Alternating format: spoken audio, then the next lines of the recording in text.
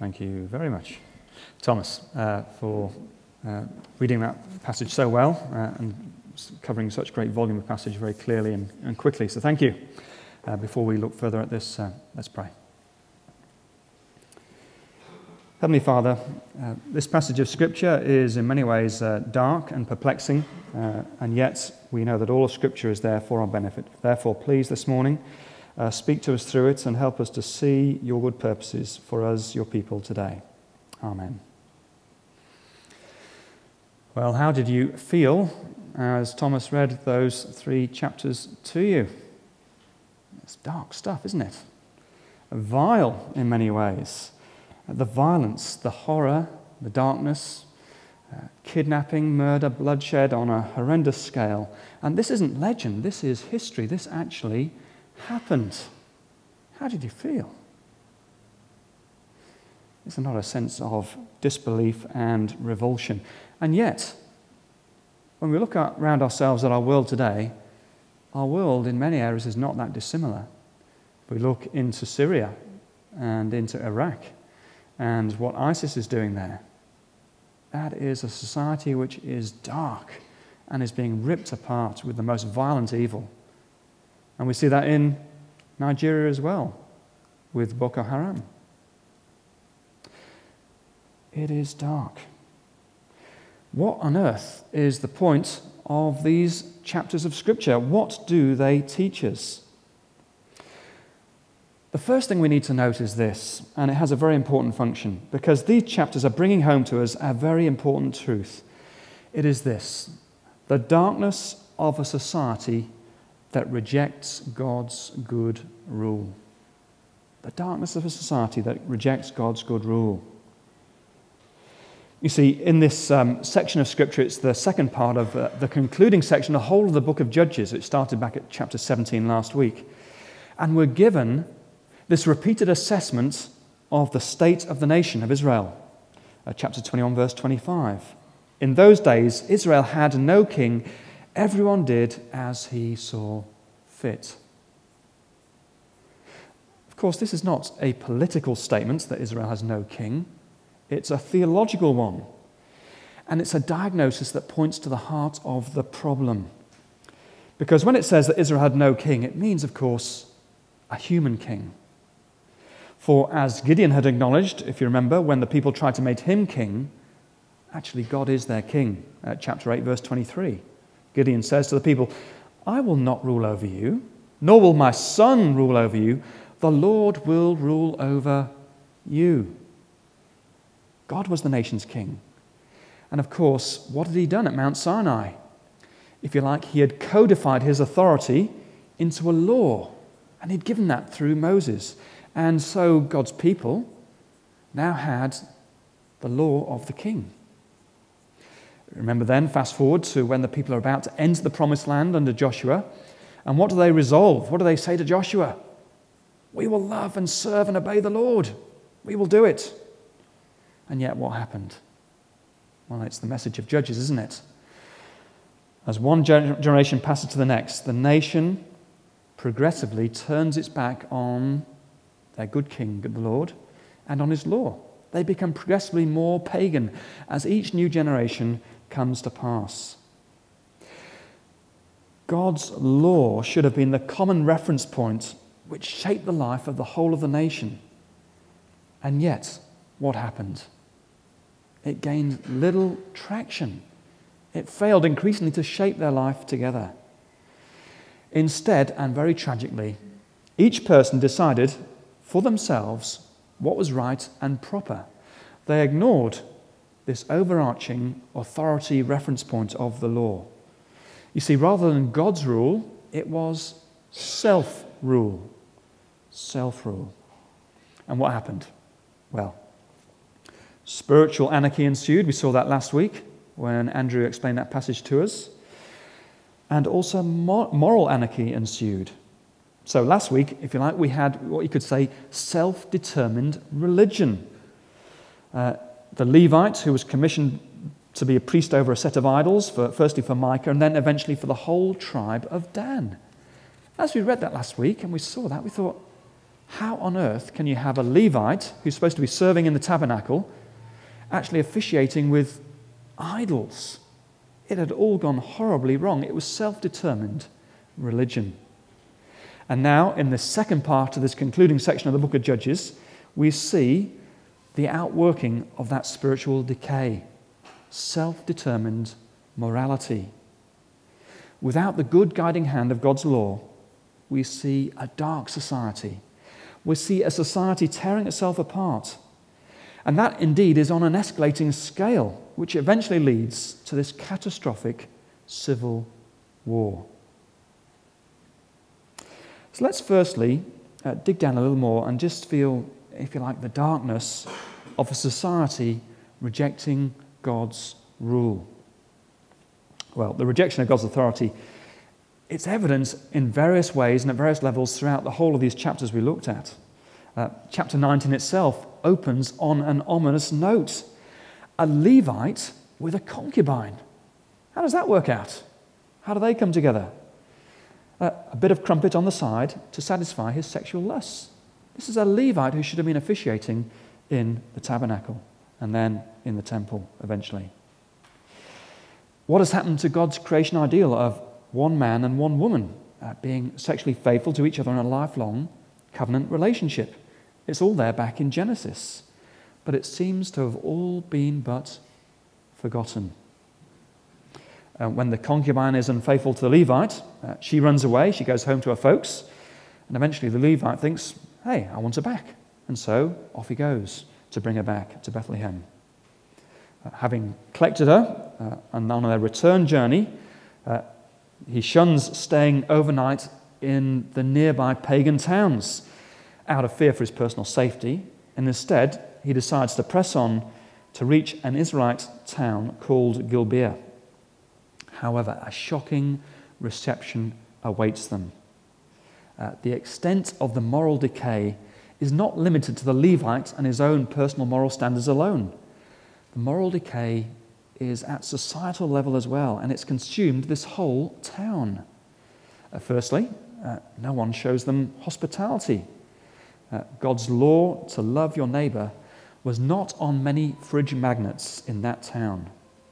These people are just left in the square until a man who wasn't a local, an Ephraimite, takes them in.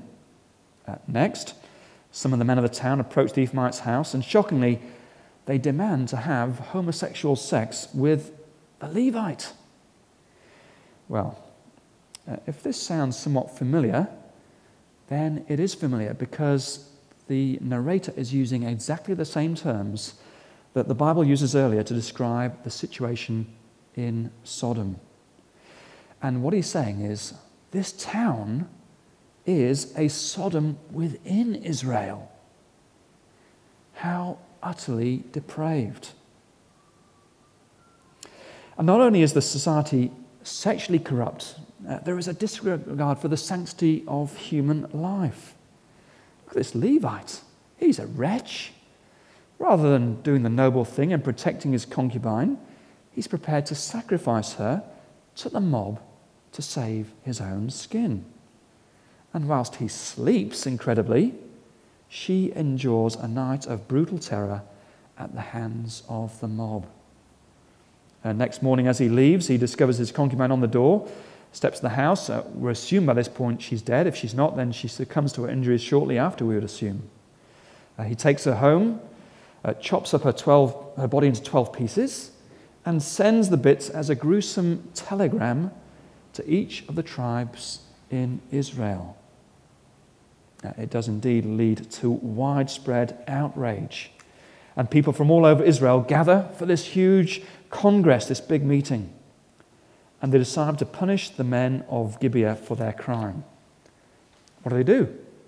They speak to the leaders of the tribe of Benjamin, saying, look, hand these men over. They've got to be punished. And yet, incredibly, the Benjamites refuse. They actually, in some way, condone the evil acts. What they're actually doing is saying that their solidarity with their blood relatives is more important and is stronger than their commitment to justice. They won't hand them over. And so, a violent civil war ensues. And as you read through chapter 20, the casualties are on an enormous scale. Maybe over 100,000 people are killed. When the 11 tribes of Israel eventually do get the upper hand over Benjamin in the military campaign, their response thereafter is totally disproportionate to the crime. No doubt they were enraged by the previous heavy casualties they'd inflicted, and now they are no longer driven by justice, but by revenge. God's law stated, an eye for an eye. It was there to limit retribution. And yet, here again, God's law is conveniently forgotten. It didn't shape the response of the 11 tribes of Israel when it came to the tribe of Benjamin. And in the end, nearly the whole tribe of Benjamin is wiped out, including women and children. And only 600 men survive. It's a terrible story. Do you see what's happening? One murder has led to a bloody civil war. One murder has led to the virtual annihilation of a whole tribe. That's not over yet.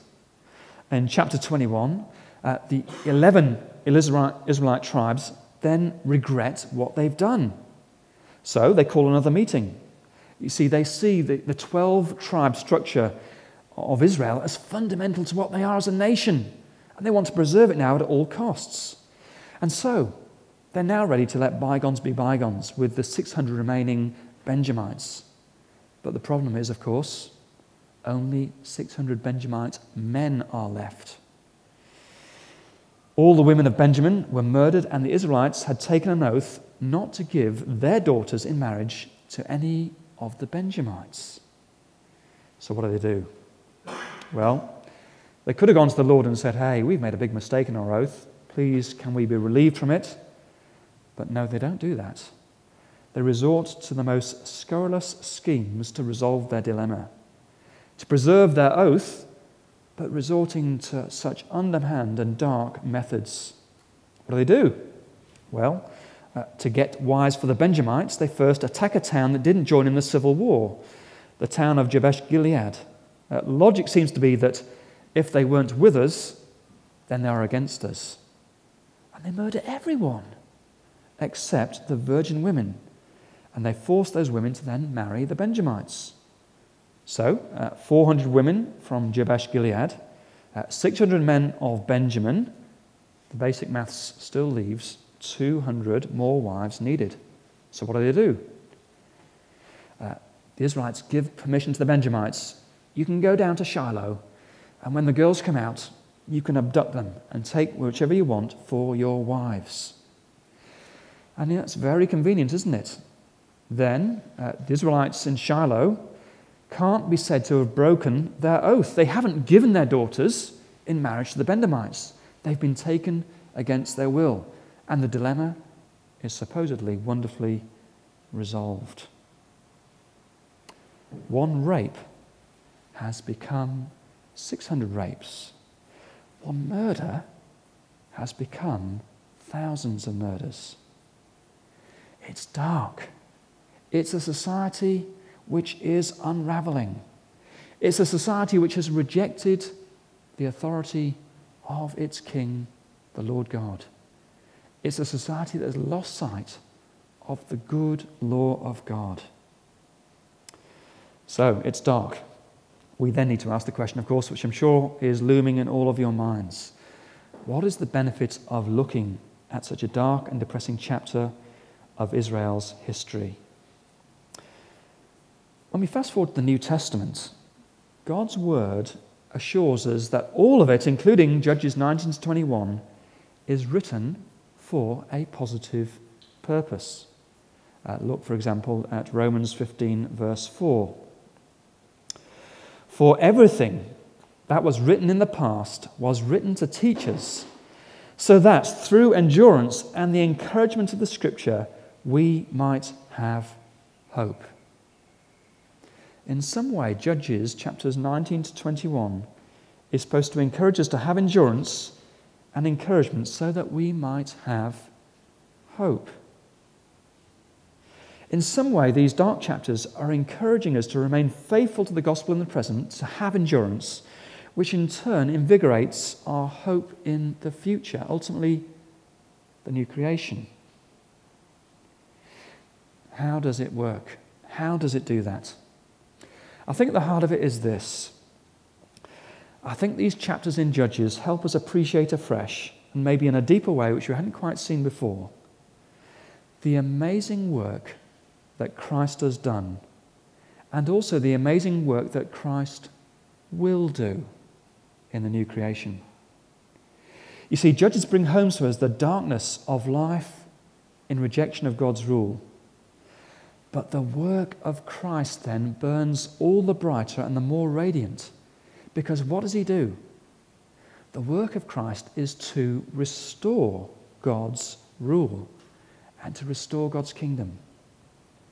And that carries wonderful implications for our lives in the present and also for our hope for the future.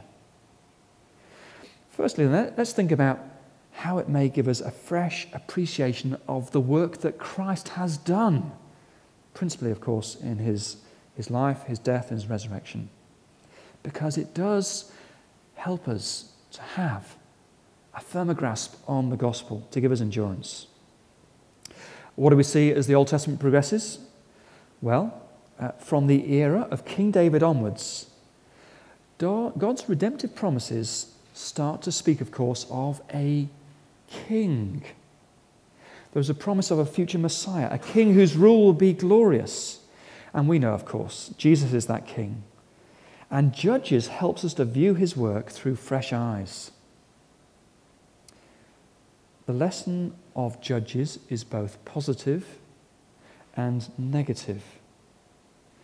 Positively, Judges tells us God's authority is good. He is the perfect king. His authority is good. It's good to live under that authority, and we reject that authority at our peril. That's the positive lesson of Judges. And negatively, Judges reminds us that in our own strength, we just cannot live under God's rule. We can't do it in our own strength. The subsequent history of Israel is proof of that. After the period of the Judges, things continue to go downward. Even under the good human kings like David and Josiah, the people still can't obey God's law and live under his rule. And eventually, of course, they forfeit the land in exile under God's judgment. We all, like sheep, will go astray if we seek and depend on our own strength. You see, in our own strength, we would fare no better than those Israelites when it comes to obeying God's law. And yet, with the coming of the perfect King Jesus, he brings the perfect solution to our dilemma. He brings wayward, helpless sheep back under God's good rule. Just think about it. The work of Christ. It's amazing what it achieves. Firstly, his death on the cross pays for all our failures to submit to God's good rule. The death of Christ on the cross opens the door for all who put their trust in him back into God's kingdom, so we can then live again under God's rule. And then the work of Christ isn't finished there, because then he grants each pardoned believer the power to then joyfully and obediently live under God's rule. You see, in our own strength, we just can't do it. But the work of Christ is amazing, because it not only includes forgiveness for our failure, but also provision for our weakness. You remember the promise given through Ezekiel? Well, that promise given through Ezekiel comes true in what the Lord Jesus grants the New Testament believers in the sending of his Spirit. Ezekiel 36, verse 26. I will give you a new heart, verse 27, and I will put my spirit in you and move you to follow my decrees and be careful to keep my laws. See how incredible the work of Christ, the perfect King, is. Not just provision for our failures, but provision for our weakness. It's truly amazing. You see how that should encourage us as Christian people in the present? Hey, it is a wonderful blessing to have been brought back into God's kingdom. We didn't deserve it. To now live under that good rule of God our King, of Christ our King. But also to have been given the blessing of the Spirit who indwells us and who guides us and strengthens us and challenges and rebukes us on the journey of life we now lead as New Testament believers. Friends, it is good news. It is great news to live under God's rule. It's great news for our lives individually. It's great news for our families. It's great news for our church. And it would be great news indeed if our society was willing for our society. So then as we bring it together and we think about what should we take away from this, the question I'd like to put to you is this. Are there ways in which you sometimes feel resentful at Christ's rule over you? Are there times when maybe you chaff a little bit about living under the rule of the good King? Maybe when you feel that there's just a little bit too much restriction for what you're comfortable with. The question I'd then put you, to cut the cake another way, is can we sometimes slip into viewing Christ's rule over us in negative terms? Maybe we start to think of it in terms of restrictions. Restrictions on the expression of our sexuality. Restrictions on the way we use our money. Shaping the way that we have our attitude to our work or our relationships. Are we at danger in those times of forgetting that God's way is always the best way? Living under God's rule is always the better way, and to reject that is choosing the path back to darkness. Living under God's good rule doesn't always feel good, especially when Christ's rule confronts the idols of our hearts, the things which we really in our heart hold on to, thinking, this will really give me happiness in life. And yet Judges reminds us and it assures us, Christ's rule over us is the best way. Self-determination, self-rule are in the end destructive. Maybe there are times when we have resisted the Spirit's prompting in our lives. Maybe there are times when we've felt the Spirit has brought Scriptures to mind, and we thought, yeah, I know, but I still want to do what I want to do. We've all found that in different ways. And yet, what do we need to do? We need to say again, sorry, Lord. Sorry for resisting your good rule over me. Sorry, Spirit, for resisting your promptings in my life. We need to humble our hearts and submit afresh, saying your rule is the best way. And I want to submit my life again to live under your good rule. So, that's the first conclusion we can draw. Judges gives us a fresh appreciation of the work that Christ has done. And it helps us and it shapes us to live now more joyfully and submissively under the good rule of Christ in the present. But finally and more briefly, Judges also gives us a fresh appreciation of the work that Christ is yet to do. There are times, are there not, when the weight of life in a world that has rejected God's rule bears down on us. Maybe we feel that when we see what is happening in Nigeria, in Syria, in Iraq, when we hear the atrocities that are happening abroad and locally in Parramatta, and we feel the darkness, and we feel the weight of living in a world which in many ways is unraveling and in many ways suffering the consequences of rejecting the rule of its Creator King. And it's not just out there, is it? Because we also in our lives, in different ways, experience the heaviness of living in a world which is fallen. We experience injustice and abuse at the hands of others. We may feel it when we stagger under the weight of sickness or sorrow. And what do we cry in our hearts as Christian people in those times? We cry, "Come, Lord Jesus, come." We want the Lord to come back. We want that day when he will finally resolve all evil and he will bring justice in perfection. When his rule, his righteous rule, will be restored over all the earth. When all opposition to that wonderful rule of the King will be removed forever. The prophets, of course, in the Old Testament spoke wistfully of the Messiah's glorious rule. They saw it as a beautiful thing. Isaiah 9 verse 7 is one example. Of the increase of his, that is the Messiah's governance and peace, there will be no end. He will reign on David's throne and over his kingdom, establishing and upholding it with justice and righteousness from that time on and forever. You see what it's talking about? Life in the new creation. When then God's people will live in God's place under God's rule. When justice and righteousness from that time on and forever will be enjoyed by everyone. It will be perfect society.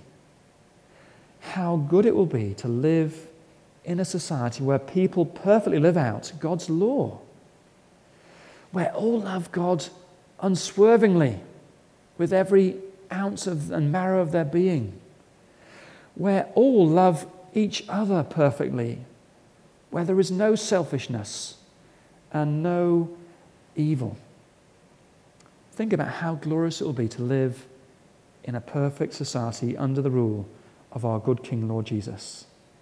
Unlike the Levite, then in the new creation, we'll be able to travel to faraway cities, enjoy the beauty of creation and of culture, but we'll be able to do it without peril. For people, all people, will be God's people. And all people, therefore, will be perfectly hospitable to those they don't know, to strangers. For we will be all united together as brothers and sisters in Christ's kingdom family. How amazing it will be to live in the new creation, perfectly under the rule of the perfect King. The darkness of Judges refreshes our submission to the rule of Christ in the present, and it invigorates our hope in the rule of Christ in the new creation. Let's pray.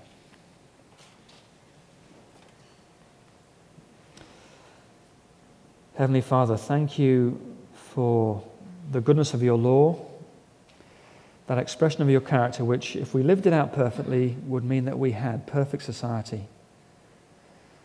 In many ways, of course, we have forfeited the joy of living in that sort of world, and we rightly live under your judgment as a humanity. And yet we thank you for your gracious response in sending your King, the Lord Jesus, the one who was the servant king, who died for us, who provided an answer to all our failures through his atoning death on the cross, who provided for all our weakness of heart through sending of the Spirit, who helps us now on life's journey to the new creation.